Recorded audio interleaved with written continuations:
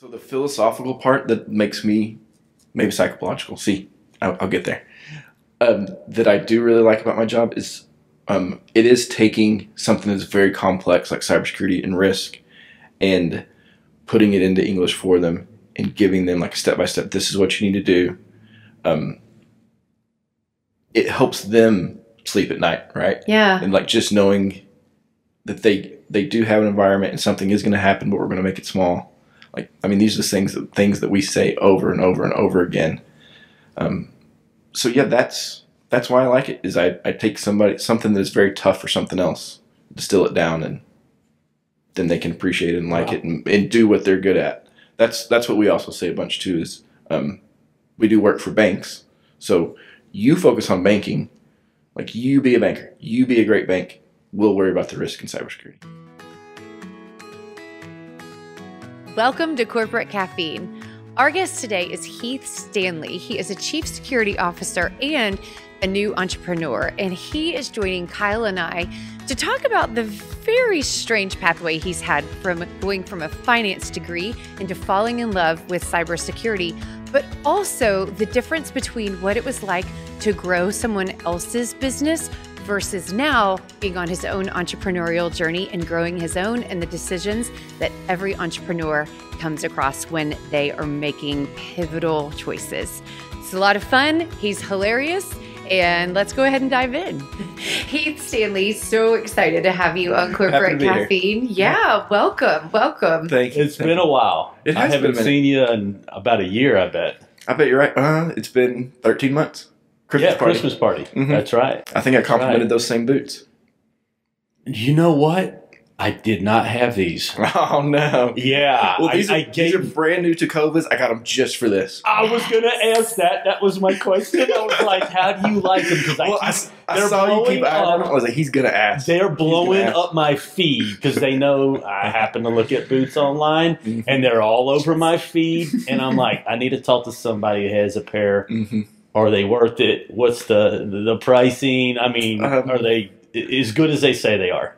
So far, yeah. Really? Yeah. I mean, it is a little rainy out here, though, and they're suede, so that's like, gotta watch it makes them anxiety. Yeah, exactly. But yeah, they're great. They're comfortable. Yeah. You eyed them like 3 or 4 times, like, I know he likes these. Yeah, I was checking them out. I was like, what brand? Oh, yeah. I got a question for this. Okay, especially since it is a podcast, you probably need to describe what your boots are. So, yeah, the audience will Anderson not be able to see them. One of my sons was always wearing my boots, and I know which ones you were talking about. They were the Cayman, the light tan ones. Mm-hmm. And I was like, you know what? I'm going to get him a gift card for Christmas. And he kept wearing my boots. And it was like 3 months later, and I go, Bud, like, what are you doing? And he goes, man, these things fit good. I've been looking for them. I can't find them. I go, all right, how about if we trade? All right. Give me the gift card, because I've been eyeballing a new pair of boots myself, and you take these. I just had them resold. And so they were like, new KCs. Oh, yeah. Mm-hmm. And he wears them all the time. And so, yeah, I broke these in. I call them Trinity Gar.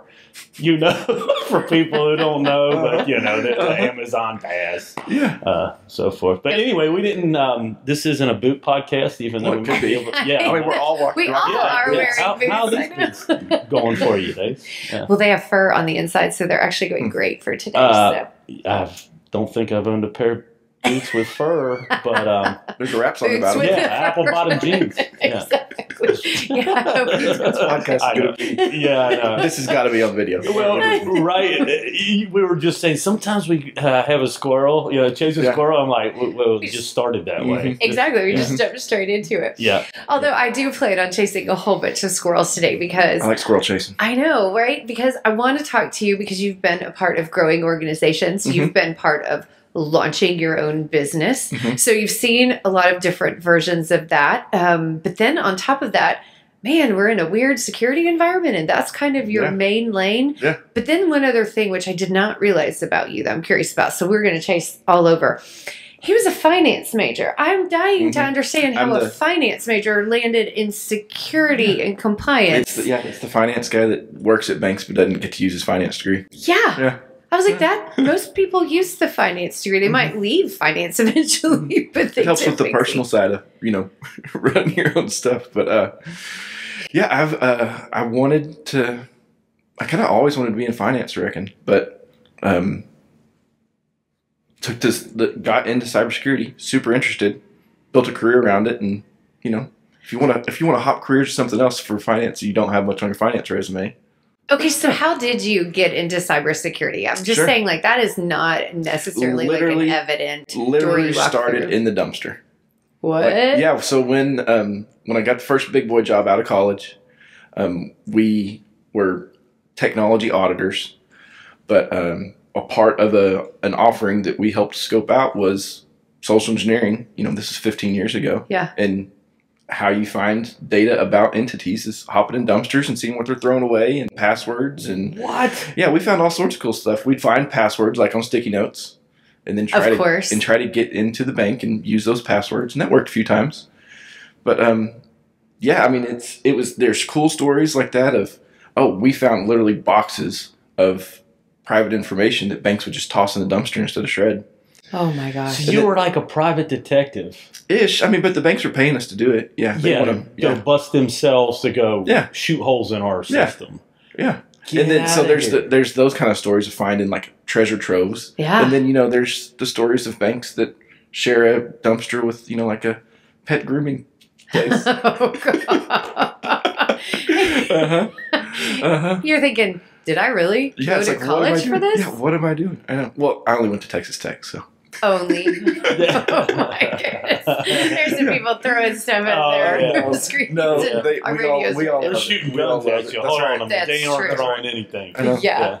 Oh my God, that's funny. Well, right out of college, I worked for Black & Decker DeWalt, and so I was on high rises, and literally my first big boy training was demolition hammers. I mean, 2.5 weeks learning how to break things. That's cool. And build things. It was so cool. Mm-hmm. But I remember having steel-toed boots on and a hard hat being like, I went to college for this? Like, what? Like, what? Mm-hmm. This is the weirdest thing. That's cool, why I wanted to go to college, is because I had a job slinging concrete. I was like, slinging concrete in August in Texas. Ugh, yeah. Hard, oh, and then the AC in my truck broke. I was like, I got to finish my education. Oh, mm-hmm. Yeah. It's amazing how certain moments bring things into real clarity, and they're not always the big conceptual philosophical ones. They're really specific. Sometimes it's just you're sweating in your truck. You're like, I cannot do this the rest of my life. I never want to be in this situation again. Yeah, mm-hmm. Exactly. So here we are in these fancy digs in Fort Worth. Yes, that's right. There's nothing wrong with that. I know, exactly. Okay, so since we are on the topic of security, mm-hmm. What have you seen change, and what are you seeing happening in the world right now? So what keeps me up as like a security practitioner at night is not knowing what we don't know, right? Yeah. So like we know all the firewalls to harden and passwords to make longer, stuff that you hear about all the time, like don't click links and don't download attachments, but it is constantly evolving. So you don't know what's going to come next. So that's a little bit scary. But what I mean by that is prepare for S to hit the fan.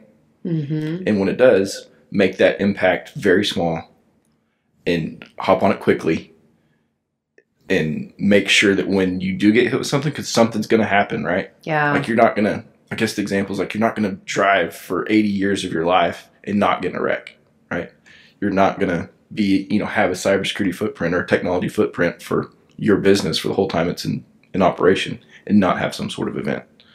So you've got to be prepared for it, expect it to happen, and when it does, like, really clamp down and make sure it's not a big deal.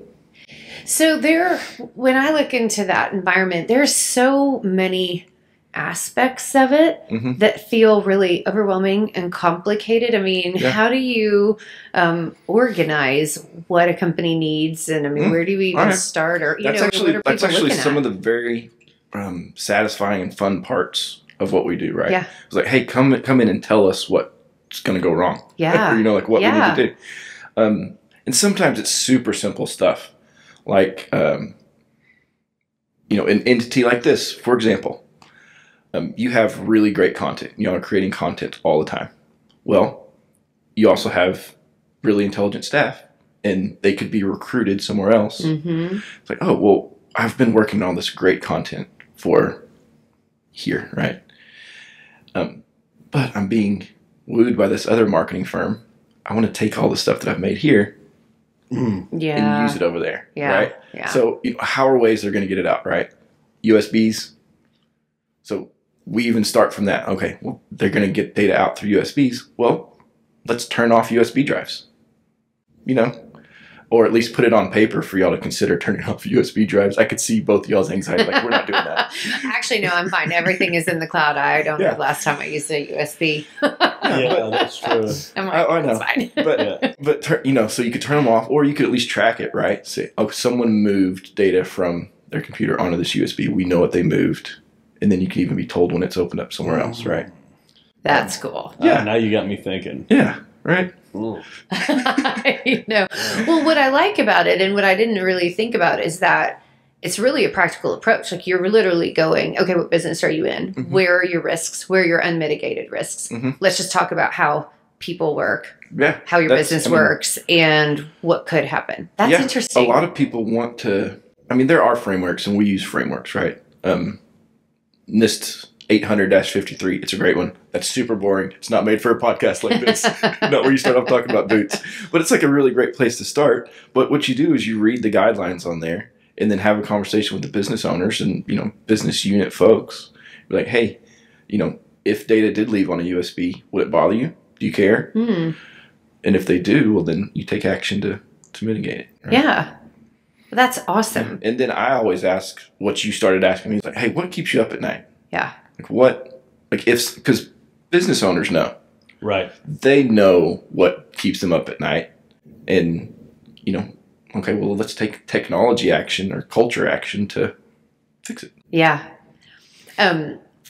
Some guys that you and I both know, I had done podcasts with them previously, and they were making me laugh, but not laugh. It was kind of scary, where they were like, humans are the ones that are your biggest security risks. And, he was telling a story about, the CEO that's had the same password for 25 years, literally for everything. And it's the name of his dog and his wife. And, and he was like, and there's nothing we can do to convince him to change it. And I'm like, wow. And those are the guys that kind of have to protect them from themselves. Yeah. And that's why you can do things like, at least on his work computer, you have to force him to change his password.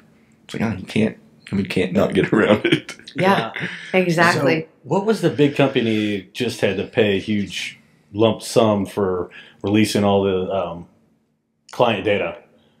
What bank was it? It just happened recently. Wells has been in trouble before a bunch. Yeah. So how's something like that happen where it's just a mass data dump of personal information where they don't have it blocked off in chunks? Well, so when it is that massive like that, it goes back to what you said. It's insider the people threat, right? Oh yeah. It's, hey, I've been wronged by this business, or I need to make it a little extra dough. It usually is they've been wronged, and they're trying to get. It's internal. Yeah, they're trying to get back at them for something, even though they not feel like they're doing anything wrong, right? Because they've been wronged. Wow. I would not have thought of that. And there's other studies that are they're a few years old now, but like I think Microsoft did this study. They were saying that an average technology administrator would sell their administrator credentials, so their password and MFA tokens and all like that for $79,000. Really? Mm-hmm. And that's or I wouldn't say common, but that's a thing. No, but like, if you sat down and was like, hey, I could make, like, think of an ROI on that, right? If you're gonna steal 1 million customer records, it only costs you $79,000 to get it. Good point. Oh, that's a great ROI. Yeah. It's better than the market. For whoever's buying it. Yeah, it's direct. Yeah. Oh, wow. Mm-hmm. Oh. I know, exactly. Well, that's because, like I said, one of the stories on that previous podcast, Mike was mentioning literally sitting in a lobby when he was at the CIA, handing people $100 Starbucks gift cards and just saying, give me your password, you can change it in 10 minutes. Yeah. And that stuff happened. Thankfully, they were just trying to make a point to these businesses or organizations. This is how easy it is to hack your stuff. But, $100. $100 for 10 minutes to access anything. But think of the psychologically, of why that works for the person that gets the $100 though, right? It's do they make $100 an hour? Maybe not. Yeah. Right. It's worth it to them for sure. Right. Yeah. It's half a pair of Tacovas. There you go. Oh, it's so stressful. Okay, so what's the most gratifying part of being in cybersecurity? Because this is the kind of thing where I really don't think I would sleep at night if I was in this industry all the time. Yes. It would turn me into a mess. I used to be like that for sure. It was like, oh gosh, just when's it going to happen? But I think what we talked about at the very beginning of just being prepared, like having a plan for when it does happen and expecting it to happen helps a ton. Just like, oh, okay. And I'm preparing the executives that I work with. I tell them that all the time. Hey, something's going to happen. An email is going to be compromised. Someone's going to sell their credentials. Yeah. We're just going to get straight up hacked. So preparing those folks to just know that something's going to happen helps. So you mentioned turning something kind of catastrophic into, basically corralling that catastrophe. Okay, give me examples, right, because that doesn't seem like, I'm like, wow, how do you just do that? Okay, so here's a good recent example is I was working with an environment. They had one user have their email compromised. And that email had lots of sensitive data in it, right? Including, private consumer information about the business itself, so like financials, employee records, those sort of things. So it's a treasure trove of data. But we have, I don't say we have tools since we're more on the consulting side, but we consulted to have tools in place that would identify that something like that is going on quickly, or like a rule has changed. It's called an indicator of compromise. So we were alerted on this indicator of compromise, and we knew that email inbox was compromised like within an hour. Wow. So we were able to shut it down, change passwords, make sure that data was not exfiltrated out of that inbox, right? So if the bad guy would have had, sorry, I have a 5-year-old, he's bad guy a lot. If the that's what they are. Yeah, if the bad guy would have had access to it for days and weeks or months, right? We would have had to tell every consumer that had data in their inbox that their data was compromised. But since it was within an hour and we were able to shut them out and get them out of there, we didn't have to tell anybody because we knew that no data was compromised. Yeah. Wow. So while the event happened, it's a bummer and it cost us money to fix it, but not nearly as bad as having to tell every customer that their data had been compromised. Oh, yeah. I mean, that's the stories, right? Yeah. Like that's the gratifying stuff. Yeah. God gives me little children. Not just like we don't know how much money we saved by that, but it was a lot. Kidding. The FBI says for every consumer record that is compromised, you need to expect it to cost you about $300. Really? Mm-hmm. The cost to do the investigation, to send out the mailers, the reputational loss. Wow. Yeah, the legal consultation. I was thinking the reputation loss, or what your clients are going to trust you with down the road, whatever that may be. There's not a price tag on that. And where we're at with, I guess maybe it's a commentary on society right now, but y'all have gotten notices from your bank probably, in the past couple of years. Hey, we've had a compromise. Your data's been compromised, right? Mm-hmm. What'd you do with it? Threw it in the trash. Exactly. You were desensitized to it. Yeah. Which is a bummer. So you do take a reputational hit, but it's more business to businesses that take the reputational hit, right? It's like, oh, I'm not going to do, or me as business owner XYZ, I'm not going to do business with that, marketing firm. It's a bad example, but they lost my data, right? Yeah. Or they had data of mine that I did not compromise. Well, I'm not going to use them anymore. Right. Yeah. So the business or the reputation is way bigger on business to business events than it is business to consumer because we're all so desensitized to it. Oh, I can see that. Absolutely. Mm-hmm. I know. It's interesting though. I think there is even on the consumer side, I would assume that there's a dark halo effect on that kind of stuff though. So me not being a security person, I have a tendency to lump those, your information was made, we had a security issue, and your information was included. I have a tendency to lump that alongside of all the privacy data stuff. Mm-hmm. And, it's starting to become just this digital murk And like you said, it's desensitized, but then I have a tendency to be like, oh, all of those brands, like they all have issues. Oh. You know what I mean? Yeah. So I do think that there's kind of this weird dark halo effect. Like the more that stuff goes out. Yeah. I mean, Amazon, Walmart, they've all had events, right, that have compromised data, but they're so ingrained in us, we're not going to stop using them. Yeah. Right. So I don't want to say that they're not incentivized to protect our data. It's just that it's not this giant priority like it should be, because some of them are a little too big to feel like. We talked earlier about wells. Like in some instances, you don't even have the option to not use wells, right? Right. I mean, you get a mortgage, community bank. What's that community bank going to do? You can sell that mortgage to wells. That's right. Yeah. Exactly. Exactly. Yeah. Or I laugh at people too that I shouldn't say laugh. I try to educate them on it. Like, oh, I don't keep any of my data on the cloud. I don't keep I take a picture and it stays on my phone. It's not going up to the cloud. It's like, okay, well, yeah, it's shocking. I need that backed up. But it's like, oh, well, I don't have it. My social security number is not out there on the cloud anywhere. It's not going in. Well, do you have an account with Bank of America or Chase? Well, where do you think they keep your account information? Yeah. So it's impossible to not. That's a great point, because you assume if I'm being responsible with my stuff, whatever responsible is, in our own minds. Oh my gosh, yeah, there's a million times that you've given it out because you were required to. IRS. Yeah. I know. Gosh, it's tax season too. This can make me nervous. Oh, good Lord.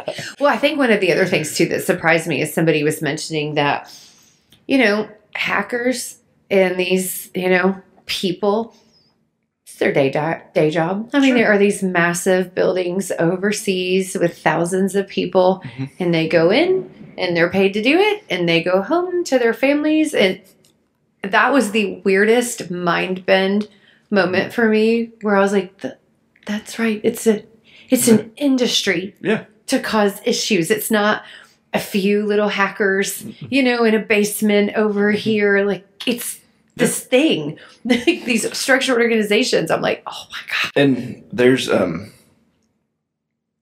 ransomware, still very popular. We don't talk about it a ton anymore, but, it's still a thing. And there are ransomware actors right now that when your data is encrypted on your hard drive or your computer, there's a phone number and email address and website when your data starts to get encrypted. It says, if you need help setting up a Bitcoin wallet or a wallet to help us, pay us in crypto to get your data back, the data center that you call to help with that is Better Business Bureau rated AAA. Like the data center that you call is like this excellent organization. And, it's like these bad actors have done their due diligence to select a really good, a really good call center. I know. It's funny. Yeah. It's like some of the other stuff, but it's still funny. In this data center, like in some instances, they don't, or the call center, they don't know that that's what they're doing, right? Right. Good point. I never even thought about they don't know. They're just doing they're reading the script and doing the things that they're being paid to do. Oh, wow. That is crazy. Hey, one reason we had you on, not only that you know a lot about this, but you launched your own business. Yeah.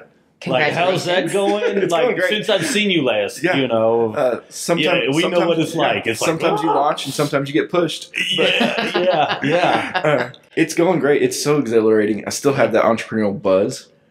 Yeah. Do you have a partner, by the way? We do. Yeah. Yeah. Okay. Yeah, we're 50-50. It's great. Oh, yeah. It's so much. I'm glad you mentioned that, because I wouldn't have done it without a partner. Really? No, wouldn't have had the guts to do it. What part of running does he take a certain part of the business and have your own roles, or you just wanted to have things to bounce ideas off of? It's more of that. It's more. It's a lot of if I fall down, I have somebody to help pick me up. Yeah. And vice versa. We're both really good at what we do. I think he's a better security officer than me, so that helps. Like, I think we're both subject matter experts in it. And I like him. That's a big deal. Having a finance background degree really helps. I don't know his, but it does. But yeah, it's something about going into business with you trust, or someone that you trust and you're excited to be around, and we'll probably grab a drink after this. And, yeah. Yeah. That's it's so awesome. So I'm going to flip that over to you because you had a partner when you launched a business a long time ago. Yeah, my best friend. Yeah. That did not go well. Yeah, I mean, then you've watched me. I mean, you've been my emotional partner before you were physically in the business. So you've seen a couple different iterations in our family and in your business life. Like, what's your perspective on that? Because I love hearing that it's going so good. Well, it's also but it's always made me really nervous. Yeah. To have a partner. We might still be in the honeymoon stage too, so that's fine. I was young when I had a partner, and I have a strong personality. He did too. And it was one of those things is we didn't really identify our roles in the business. We kind of shared a lot of roles. Oh, that's a good insight. And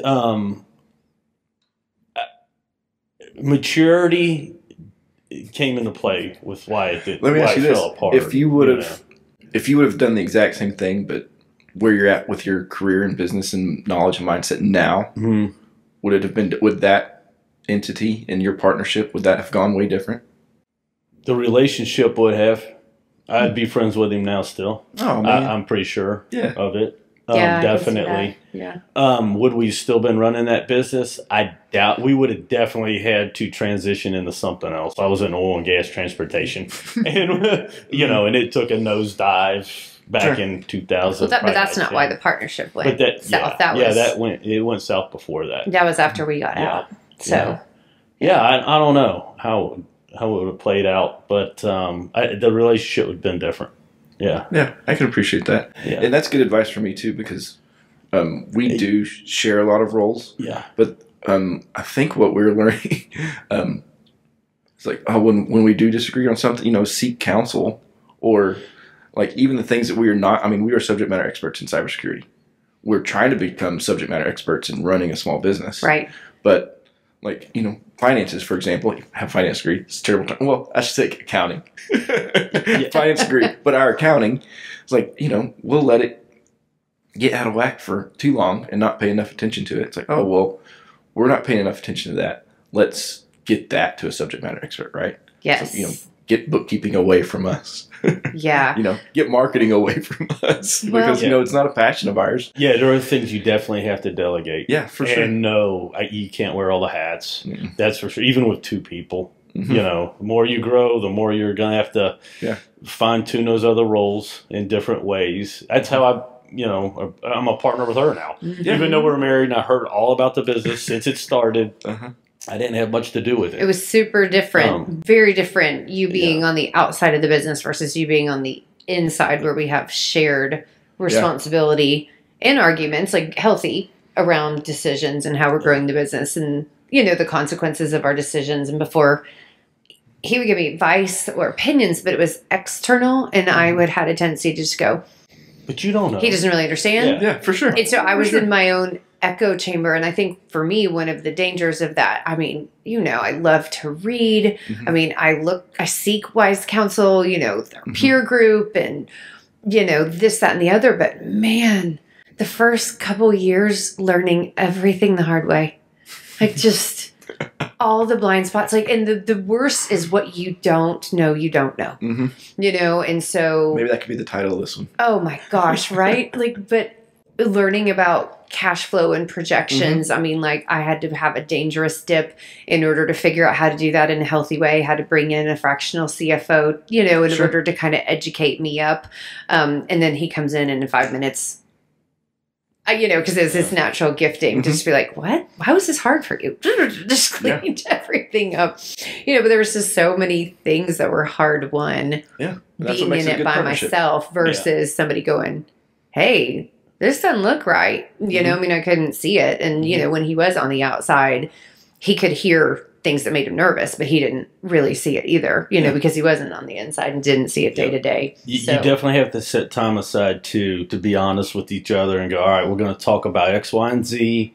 And I want you to punch holes in it without jumping the gun and making the decision before they even say anything. That's a great point. It's not being married. It's going to be that way the more you work together, being a partner, because they're going to want a whole lot of say so and everything, and you will too, and it's rightfully so. I mean, you guys are in the same boat, you know, and to be like, all right, we're going to discuss this. Like, let me say what I need to say, shoot holes in it, and be humble about it. Because you need to, you know, and listen. You know, there's a reason they'll be opinionated or honest with you. And when we realized that and put like a time limit to that discussion, you know, where it didn't get out of hand or anything like that, it kind of changed the game. Yeah, it's trusting how we operated, and then just having a natural devil's advocate, you know, mindset. That's huge. Yeah, like, that is huge. I'm here to, you know, these are all my observations. Take them or leave them. But you still got to be cool about it, for lack of a better term. Yeah. So, did you ever hear or read the book Small Giants? Mm-mm. So there was a story about this company where there were 3 equal founders, owners, partners in this one company, and when they disagreed, they would literally not make a decision until they were in 100% agreement. And so sometimes they would literally, exhausting. I know, and they would literally 100% with all 3 of them too. You figured that would lead to stagnation. They had stories. No, they had stories where they locked themselves in a room and would pray and argue until they came to a unanimous agreement. Pray and argue together. That gives me anxiety just thinking about it. Oh my God. If you have a time limit on it, I can see how that could work. But there's some decision you need to sleep on and wake up tomorrow and go, I agree with that. The more tired I get, the more stubborn and angry I'm going to get. I'm the opposite. Oh, really? I'm the opposite. Yeah, if you would lock us in this room and be like, hey, you cannot leave till you agree 100% on this, at some point I would just be like, I want to go get a sandwich. Like, let me out here. You can have whatever you want. Whatever you want. To me, that's not 100% though. That's like it's not. It's like, all right, I know. Yeah. I didn't mean to squash your small giant stuff. No. That's why I brought it up because I had the same reaction. I was reading this, being like, "What? Holy cow! I don't know how I feel about that." Yeah. I mean, good for them that they could be. I guess that diligent enough with each other to be like that. Now, I would imagine they've owned businesses before or something. Yeah, I can't remember. No way I think they just so. started it 3 guys and decided this is how we're going to operate. Yeah, I know. If so, good for them. Yeah, right? I know. I don't. Yeah. I'm not sure. I don't know the background. So what's your wife say about you going off on your own? Oh my gosh, she was supremely supportive. Oh, really? Yeah. Similar to what I said about business partner earlier. Don't know if I would have done it without, going into business with a partner. Mm-hmm. If she wouldn't have been as on board with it as she was, then wouldn't have done either. Really? Mm-hmm.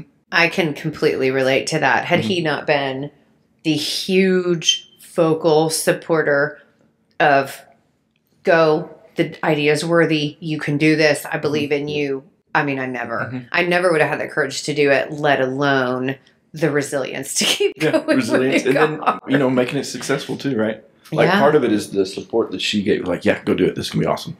But then, it's not always 100% awesome. I mean, it's been really great. Not gonna lie. Like, not everybody has this story. This quick. Yeah, this quick. I mean, yeah, but wow. What was it? Oh, yeah, it's the ongoing supportiveness too, right? It's just like, oh, well, we'll figure it out. It'll be all right. Yeah. Yeah. Instead of the opposite, it's like, hey, figure that S out. Right? It's, hey, we will do it. It'll be all right. Yeah. There was one point in the 9 years that we had a timeline where things weren't going good, where we're like, all right, if it doesn't get better, we're just going to have to cut it off sooner or later. Mm-hmm. Like, we had a timeline on it. And then we didn't get to that point. Yeah. And I guess it's super exciting that you didn't get to the timeline. And so we go through that whole deal, and it humbled us and made us rethink and just reorganize and build it back up. And we're like, all right, now we're all in now. Do you know, that is a funny story too. That was a life-changing moment. It wasn't really an argument, but like a conflict moment for me. So we were sitting in our backyard at the time at this big picnic table, probably having a beer, like, and just being like, oh my God, what is going on? I know, imagine that. And Kyle says, okay, let's just run worst case scenarios. Mm-hmm. Me, I am uber optimist. I am, Pollyanna. I don't have space in my brain. Worst case scenario guy? Oh, I lay it out there always of going, what's the worst case scenario? And my thing is to be positive about it, going, you can always go back to what you were doing. You can always, we've been in way worse financial trouble or this, that, and the other. So what's the worst case scenario? So, we cash out, we're still fine. Sure. We still got a house over our head or whatever, that kind of worst case we can scenario. still afford these Michelob Ultras. I'm not like, what if this happens? Oh my God. I'm not that. No, you're not Chicken Little. But that's a good point, is that the worst case scenario calms him down. Where he it gives him perspective, where he's like, listen, literal worst case scenario, A, B, C, D, E, F, G, we're still good. Yeah. And he's like, we will still have the house. We are still in the backyard. We're still drinking Michelob Ultra. And so it calms him down. It gives him perspective. And at the time, even just a crack or crevice of potential failure and an acknowledgement that failure could be a reasonable outcome, I would come unglued. I mean, literally, like, my body parts would just not even be connecting. I mean, just mushy puddle. Yeah. But he was like, we have to do this. Sit down. We're going to have this conversation. But it was a game changer in my head in regards to the fear was not facing up to my fear. Oh, yeah. And so it was just this big black hole. And when it was like, okay, just walk towards it, all of a sudden it dissipated and there was light on all of the decisions and it wasn't comfortable. Yeah. And I wasn't like, yee, this is so fun. But it wasn't awful. Yeah. It didn't kill me like I thought it would, just considering I'm so glad that you were able to change your perspective around like that, because going through life the way you were before, that sounds flipping exhausting. It is exhausting. Actually, I mean, that's a really good point. But it was a game changer for me. That also reminds me of this. I may butcher this, but I want to say it was 2008, 2009. Tony Romo had lost a playoff game. Shocking. Shocker. Yeah. Shocking. Name the ones he's won. Exactly. Right. Now we can narrow it down. There's only 3. 3 would be a lot. Yeah. I know, right? Exactly. And he was on the podium after the game, and he said, "Well, if this is the worst thing that ever happens to me, I've still had a pretty good life." And that made a lot of people mad. I remember that. And people are still, Dallas media people are still angry about it. But I connected with it. I was like, he said what you just said. Man, I lost a playoff game. I'm still a millionaire. Yeah. I've got a happy family. Yeah. I've got my health. Yeah. I'm super famous. He was probably dating Jessica Simpson.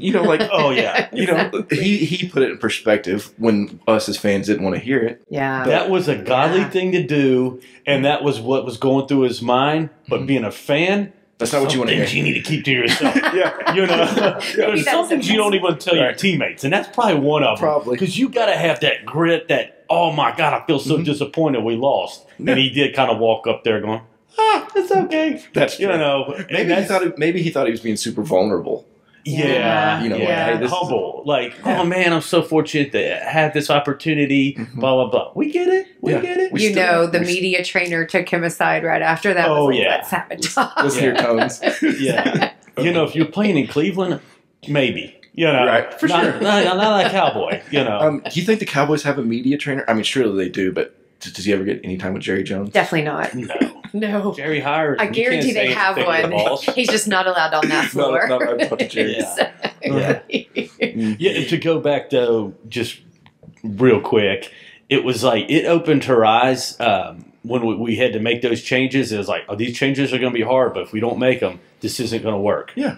And it was just all right, transition on. And then she just got super hyper-focused and said, I need to start running a business now, along with running, being a marketer. Yeah. And, oh, that's a good way of saying it. I'm a marketer and a business owner. And a business owner. And it's different. Just because you're great at something doesn't mean it naturally comes together in the form of a really great business. And that's a hard pill to swallow, but I think you have to in order to go, okay, there's this whole area that I now need to go get some information and skill set around. That's some of the stuff that we're talking about right now. And you talked about scaling, and that's where we're at. Do we hire? Do we not hire? Do we want to go launch and get a bunch of clients right now, or do we just want to peel back and grow slowly? Those are the really cool business conversations we're getting to have right now. And part of it is what you just said is do I want to be more chief information security officer guy, or do I want to be more business owner guy? Yeah. And I don't know really. Yeah. I want it all, and I want it all. It's your integrity when you get all these clients and you have to start hiring people to do the work. For sure. And you're going, oh no, is my process dialed in to where they know exactly how I do things? Because if it's not, right, I can't scale it. I'm going to lose. I'm going to be always fighting that client churn. I'm always going to be fighting that. But if I get it right to begin with, then what could I create and how fast? Yeah, that's really well said. And you've probably struggled with this, Stacey. Is like when you're creating content, it's really good, and when you're creating content for your clients, you think that they're not going to get any other better content because you created it. Well, I feel a little bit like that too. It's like, oh well, I know this client. I have a relationship with them. Yeah. I don't want to pass them off to someone. Doesn't matter who else they are. Yeah. But it's, I've created a relationship. I understand their environment. I understand what they need, what they want. And, still thinking that, or knowing that they deserve that. But, also wanting to have more of those clients. It's a strange place to be. Yeah. It's not accounting. It's not finance. No. where it is a very defined process. Right. Yeah. Right. That art and science, there's a combination of intuition and experience and frameworks and all of the things. I know. Exactly. Well, and sometimes it's like those moments are surprising for me, like letting go of weird client moments. So I'm blessed to have a team that is by and large way smarter than me.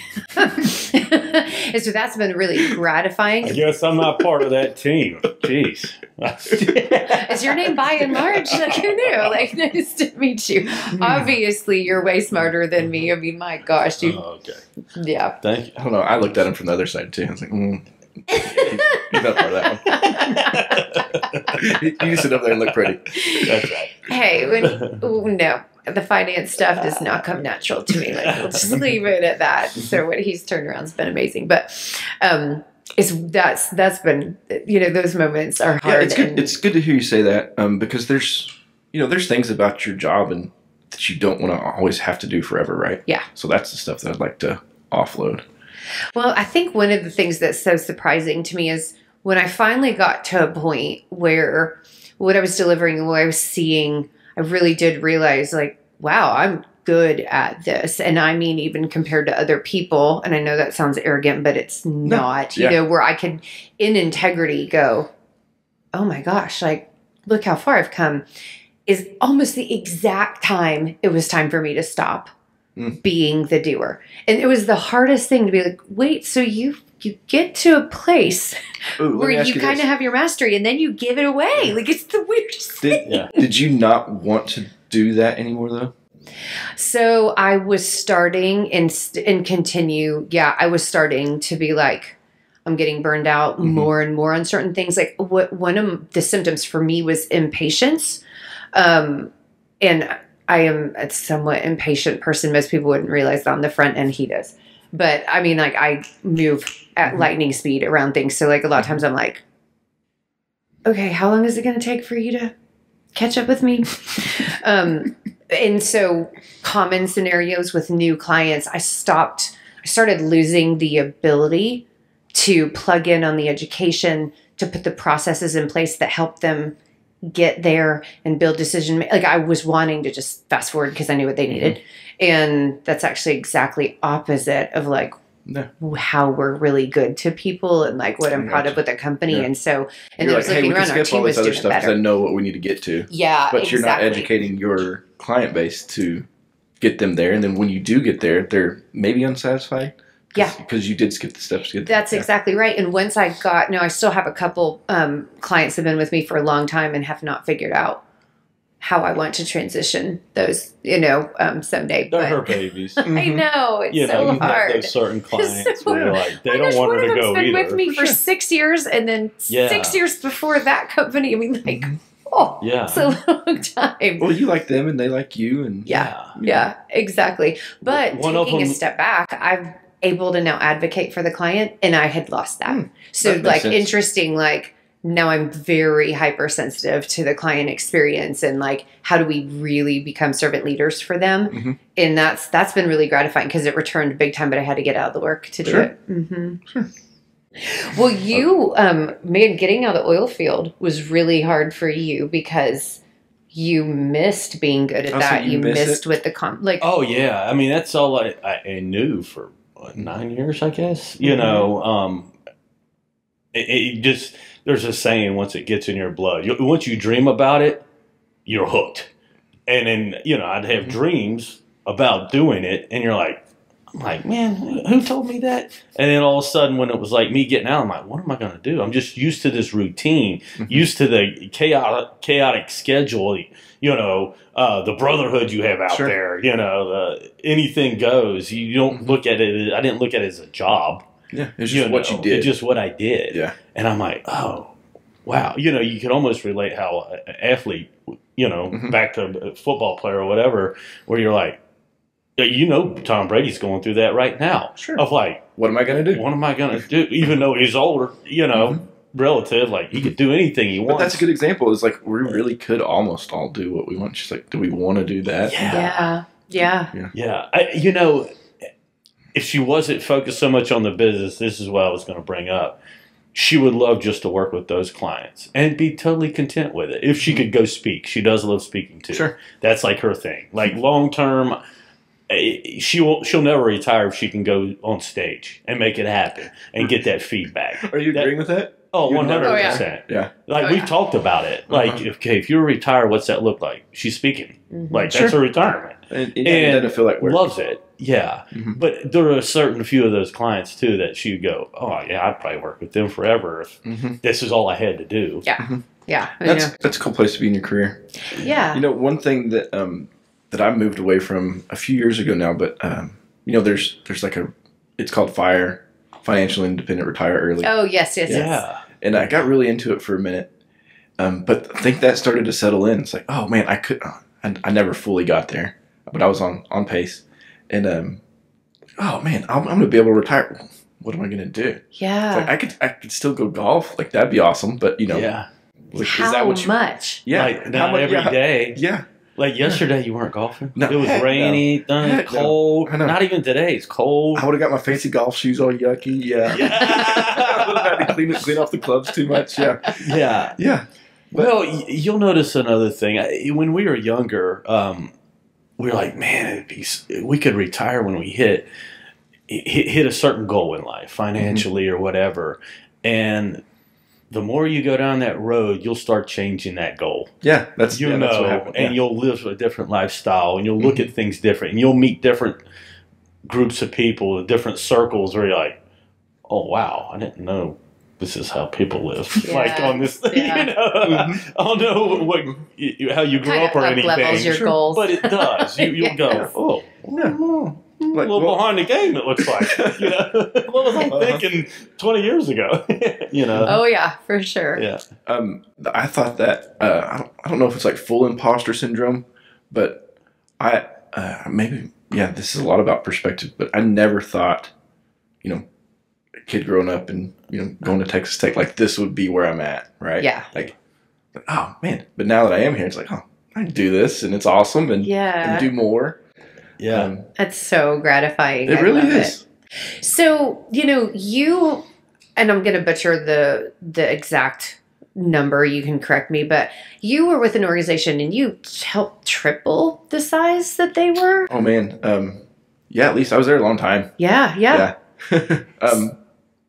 Probably 5X. So, it was huge, huge growth, even for the length of time you were there. That was big growth. So looking back, you saw all the evolutions and phases of a growing company and what happens, what's been different about launching your own company and talk to me a little bit about kind of what you learned along that journey. Since, being an employee versus owning it, but you're doing the same type of work. Yeah. So the work is the work. Yeah. But it's trying to decide. Maybe a lot of it for me is the people, right? It's like I like having people around me that are professionals and subject matter experts and stuff. But if I can't manage them properly, that gives me anxiety, and give them enough time and attention to mentor them and grow them. So that's part of the stuff that I'm trying to figure out right now, right? It's like before when I was, hey, take this person and grow them and mentor them. Or if I just liked them, I'd put time and effort and energy into it. But, now I'm a business owner. I don't know if that's how I feel about it, right? Managing people is tough. It is even tough. if you really like them or even love them. it's still tough. Yeah, and that's one you were doing before versus how big do you want to grow? I mean, I know. Do you have time to 5 at once? Whatever that number may be, it changes. Not enough time in the day. There's not enough time in the day, and you want the best for that person, that group of people too. Yes. Right? So with where we're at right now, I don't feel like I would do those folks service of like bringing them on and like being able to let them be successful at their job or what I would want to be them, successful at, right? Yep. So you started off by asking, like, okay, so before I was told, hey, bring these people on, make them great. And now I just get to decide if I want to bring them on and make them great. Well, and it's such a great point. I mean, and I love that there's a lot of attention paid to that, because I have seen so frequently, people are like, bring them on and just go do the thing. Yeah. And I've been very guilty of that before. Yeah, me too. And so it's like, when you're busy and you're trying to pay this person a good salary and, they have experience, and you don't realize like, there's still a lot of support that needs to go behind, that no matter how talented somebody is, and it's a hard lesson to learn, and it's an opportunity cost. So what are you going to trade in order to be able to support that person, because you have to give something up. You can think you know what they know, but you don't know what they don't know. No, isn't that true? Makes sense. No, that's right. And you'll go longer. And you go, oh no! If I would have just stated that in month 3 and not 8 months down the road, it might have been a lot smoother. Or to me, I'm like process and efficiency guy, and I'll go back and like, this is how you're doing it. Okay. I appreciate that, and it works for you, but that's like really inefficient. So let's clean that up. Yeah, well, that's being a good leader, though. That's true. That's true. Identifying that, having, I wouldn't call it the guts, but, you're in that role for a reason, but the strength to go, hey, look, this is how this should be done. It will help you in the long run. Just learn it. Yes, exactly. Exactly. Okay, so I'm just going to chase the squirrel for a quick second. Process and efficiency guy, finance background, security. I mean, so many things about your business life and your career are locked down. I mean, like, these are structured. I'm glad you feel they're locked down. Environments. But I mean, like, you're paid to help do that. Okay. Where do you blow off the steam? Like, is everything in your life, like, are your hobbies super structured too? Oh, maybe, because I like golf. Golf's pretty structured. Yeah, it is. Totally. Is your closet organized? Let's start there. Everyone lets something fall apart. Yeah. But maybe not. Maybe not, yeah. Jordan Peterson doesn't. Yeah, anyway. Right. But it took him a long time to do that. Anyway. So we talked earlier about outsourcing stuff. I have a wife that keeps that closet in line. She does great at it. But yeah, I mean, I guess the unstructured stuff is time with friends. Yeah. I mean, and it's fun. I just got done with Beast Feast last Thursday. What is that? Yeah, I know. We bring our own meats. We're supposed to kill them, but we don't get to hunt as much as we used to anymore. Right. Yeah. But whatever beasts that you killed, we smoke them. And drink and have fun. And and it's just like 4 or 5 of us. Same 4 or 5 guys. Oh yeah, every time. I've got 3 the go-tos. Yeah, and it's like, all right, this is us. We are in our zone, and no one can break into. I mean, you can come hang out for a little while. But it's like anything can be said in front of us. We've known each other a long time. And we're like, how do you guys function during the week? That because they've got real good, they're it's very therapeutic. Yeah, it's fun. And it's our decompress of, all right, everything's gone at this moment. It's so funny. Every so often the wives are invited because they actually all like us and we like them. And, all the spouses. The marriages are healthy, so it's all good. But it's so funny because it's literally still the scenario where it's like, well, you guys can come. You just have to stay on your side of the room. And we're like, it totally is. I'm like, how old are we? But then that's it. I mean, we all just got to go our separate ways. So I don't even know why. We should flip the locks to the house so where we can lock you in it while we're outside. Put a doorbell like a ring, but it goes up to the outside. There they come. Oh my gosh, totally. Totally. Mm-hmm. So, as you think on your leadership journey and your entrepreneurship journey, and you work with so many organizations Mm-hmm. in their vulnerability. So, you hear a lot about what, like you said, keeps them up at night. For you, if you take a big step back, and whether you call it spiritual or emotional, but what do you wish for these people, or what do you see happening? So the philosophical part that makes me maybe psychological. See, I'll get there.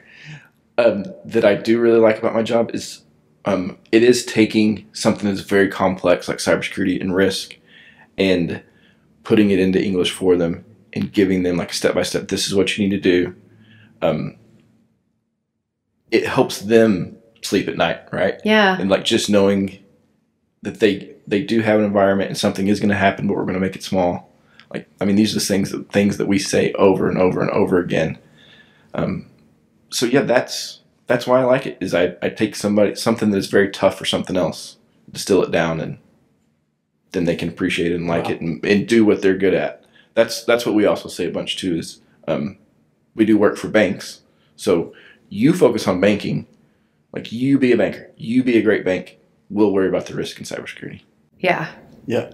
How do you find these clients? Is it one of those deals? I'm sure there's different ways, but did they have a breach at one time and go, oh my gosh, we got to get a consultant? There's been plenty of those.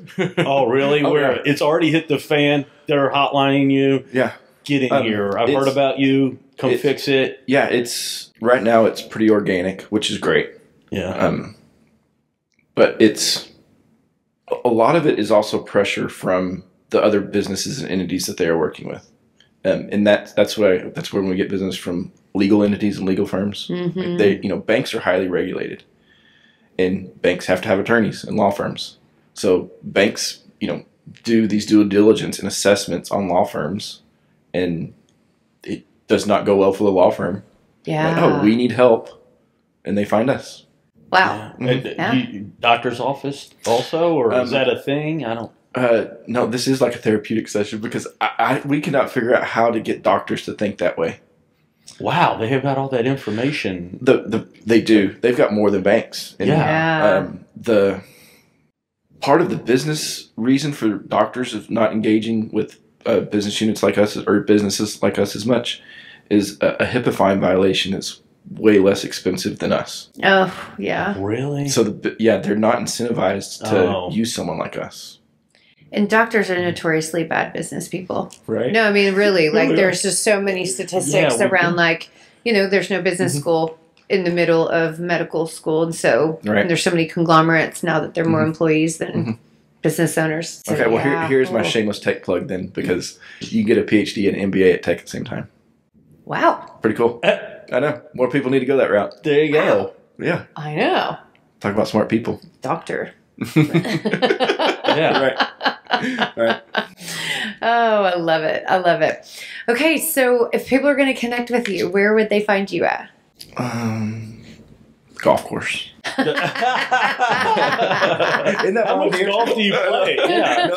No, not as much as I want, but it is top of mind if you can't tell. I haven't played in a couple weeks, so that's probably why I can't make that. Oh, yeah. LinkedIn. Okay. Yeah. The LinkedIn cyber. Oh, he was like, LinkedIn. We're getting there. We'll be getting some services from Daisy at some point. But yeah, that's probably part of what I want to talk about y'all here today is I've read Corporate Caffeine and I'm digesting it and I appreciate it. But part of what we've talked about here today is scaling and all that. It's I don't know how much time and effort and energy I want to put into marketing with something that's going really well right now. 100%. So I got some really good advice from you at one point. It was hey, keep a pipeline full so when you're ready. So that's other decisions that we're trying to make. Yeah. Yeah, absolutely. Yeah. I have a projection sheet that rolls out, 6 months down the road.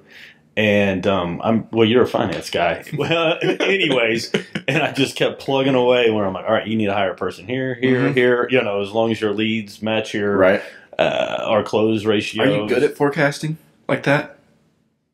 Yeah. Well, that's awesome. Last year was the first year that she goes, what's our amazing. target number? And I hit it within 0.5%. Less than that. And it was kind of lucky. Super impressive. It was super impressive. Yeah, I know. Do it again next year, then it'll be super impressive. Then I can go, hey, wait a minute, I was born for this. Popping that collar. Yeah, I know. Because we haven't, I guess we haven't operated the business in the structure we have for only about 3.5 years. Yeah, about that. You know, is where you've identified exactly what you're good at. Started marketing and our processes and our delivery methods. Scalability, all those things about 3.5 years ago is when it all really, really started. Yeah, which so then, that's not a long time. That's not a lot of data to have to be able to do these things. But it's like, and you're going to live and learn, blah, blah, blah. For sure. It is something that you have to look at besides, I need 3 people tomorrow. And then you're like, oh my gosh. No, my cash just ran out. Yeah. In 6 weeks. What did I do that for? You know? Yeah, exactly. Well, it's interesting. Like we were talking to a prospective client the other day and oh my gosh, this guy was just cool. Like attitude, philosophy, third generation, you know, the company really functioned with a high level of integrity and he has this high level of curiosity. So just really fun conversation. I appreciate that even though I'm sitting right here. That's right. Exactly. And, but he's at a crossroads where he needs to make some critical business decisions. And, you know, and we did say to him and just straightforward, this is how to know if it's time to work with us or not. Like, and either way is fine, but do not move forward with us yet unless you know A, B, and C are going to be true, you know. But it was very gratifying to talk with someone, you know, that wanted to hear that and, you know, was being just really thoughtful. And so it's really important. I mean, marketing's not supposed to be limited. It should be about everything. And I feel the same way in the conversations I've had with potential clients too. It's like, hey, you know, I can talk to them for an hour and find like a dozen things in their environment they need to button up. Like, hey, this is what I'm going to come in and want you to do. If you can't handle that culturally or don't want to do it for your business, you know, we can't be dancing partners. Yeah, exactly. She's had to tell people no before because, they'll go through discovery call. And I remember this one, we knew him or it's been a while ago. And she's like, everything's going too well for you. Oh, literally. Yeah, I remember. And you're like, you're not going to take us serious enough for us to make a difference that we can create for you. Don't waste the money. No pain, no change. You know, they were hungry enough. We know we won't be there long. If it was written in black and white, it'd been like, you guys are killing it. You don't need us to do marketing right now. Yeah, it was a crazy situation. They were. Was it weird for you to say that as a business owner? Somebody that just wants to, you know, gobble up as many clients. It was, but the alarm bells were going off in my head so bad, and you know, we pride ourselves in telling the truth early and often, even you know, to our clients. We're non-clients, and you know, and I kept thinking, this is a perfect client for us. Like, I know exactly how to help them achieve their goals. I'm like, oh my gosh, I could see it, but something on the call, I'm like, something itch I can't scratch. Like, what is going on here? And I all of a sudden realized, I'm like, they are on their sailboats every weekend. They are smiling and waving. They have crushed it. And so they were coming to us being like, we should be way bigger. Double crushing it. Yeah, they were. And I thought, oh my gosh, they're not going to want to do what it'll take to get, because, and it's funny because some people are so frustrated by the fact they haven't fulfilled their potential. And it doesn't matter how many sailboats they have, they will do anything to prove that that thing, like that big, huge number, is real. And then there's other guys that are like, I bet we could hit that. I don't know. But this is pretty good. If we get there, that's the sailboat I'm on. It's like, oh, it's pretty good right now. Yeah, exactly. And that was the sailboat they were on. And I had to say it. I was like, okay, here's what a mistake, you know, like, and I was right. And we were made friends and they referred us, you know, we didn't get the business because obviously. Because they didn't need it. Exactly. You know, and so what could have been, but doesn't matter. They didn't want it. So, yeah. It wasn't where they were. So. Good place to be. I know. Exactly. So what advice would you give to people? And that you can take that question whichever direction you want to. Brush your teeth, say your prayers. Yes. Pretty simple. That's a pretty solid start. Oh, man. I don't know. That's like so open ended. I know, exactly. Well, hey, we can throw it at Kyle and give you a second to process. All right, Kyle. It always gets thrown at me. I know. I've given this answer before. Anyone can go rewind it and goes, that ain't the same answer either. Like, he's not giving the same. Well, it changes every day. It does change all the time. Exactly. Gotta always evolve. Yes. Okay, so what has your answer evolved to? What advice would I give people? Okay, here, I'll tell you what my 23 one is, right? Yeah. This is like deep Heath stuff, okay? Yeah. I'm not going to try to make other people happy because I'm not responsible for their happiness. That's a big one. Yeah, see? That's good. See? Did you have that characteristic in you before? Oh, yeah, people pleaser for sure. Jeez. Okay. Yeah, I know. Yeah, I'm getting so much better. Yeah. We've empathized over this before. Yes, we have. I'm not responsible for other people's happiness. She's been a hard ass lately. Big time. Good. Yeah. Maybe it's because she don't want to make anybody happy anymore. Yeah. I didn't say anything bad. And done. No. Yeah, we're like, ooh. Yeah. Ooh. What happened? No, I'm growing. I mean, I think I finally realized I want people to be their best selves more than I want them to like me. And that is hard one. That is hard. Mm-hmm. You know, I really struggle with that one. But it's true. Like, I want them to grow and flourish and step into everything that they're capable of, even if that means I have to be like, you know, the weirdest thing is that I've never had an issue giving my boys like a kick in the butt. Like, the people pleasing did not come out in my motherhood, like, not at all. Like, they would be laughing right now to be like, yeah, she's a hard ass. Exactly. Mm-hmm. So, yep. But I like that one. I think that's good. Thanks. Yeah. I know. Is this a good place to wrap up? It totally is. I do have to go party with some farmers after this. Oh, that does not sound like it sucks. Farmers, though. We're going to go turn up the beats. Thank you. I know. There we go. Right. I was like, you ain't going with those boots on. Well Too played, muddy out Howard. Well played. Cut it off. Let's go home. Yeah. See you. Oh my God, I love it. Well, Heath, thank you so much for joining Thanks us. for having me. This was a blast. It was a blast. Onward and upward. Adios. If you enjoyed this episode of the Corporate Caffeine Podcast, please help us help you by subscribing. I also hope you'll find us on social media. You can follow me, Dacia Coffee, and my company, The Marketing Blender, by searching us on your favorite platform or checking out the show notes for the links. We bring this to you because we envision a business world full of meaning, connection, and prosperity for us all. Until next time, onward and upward.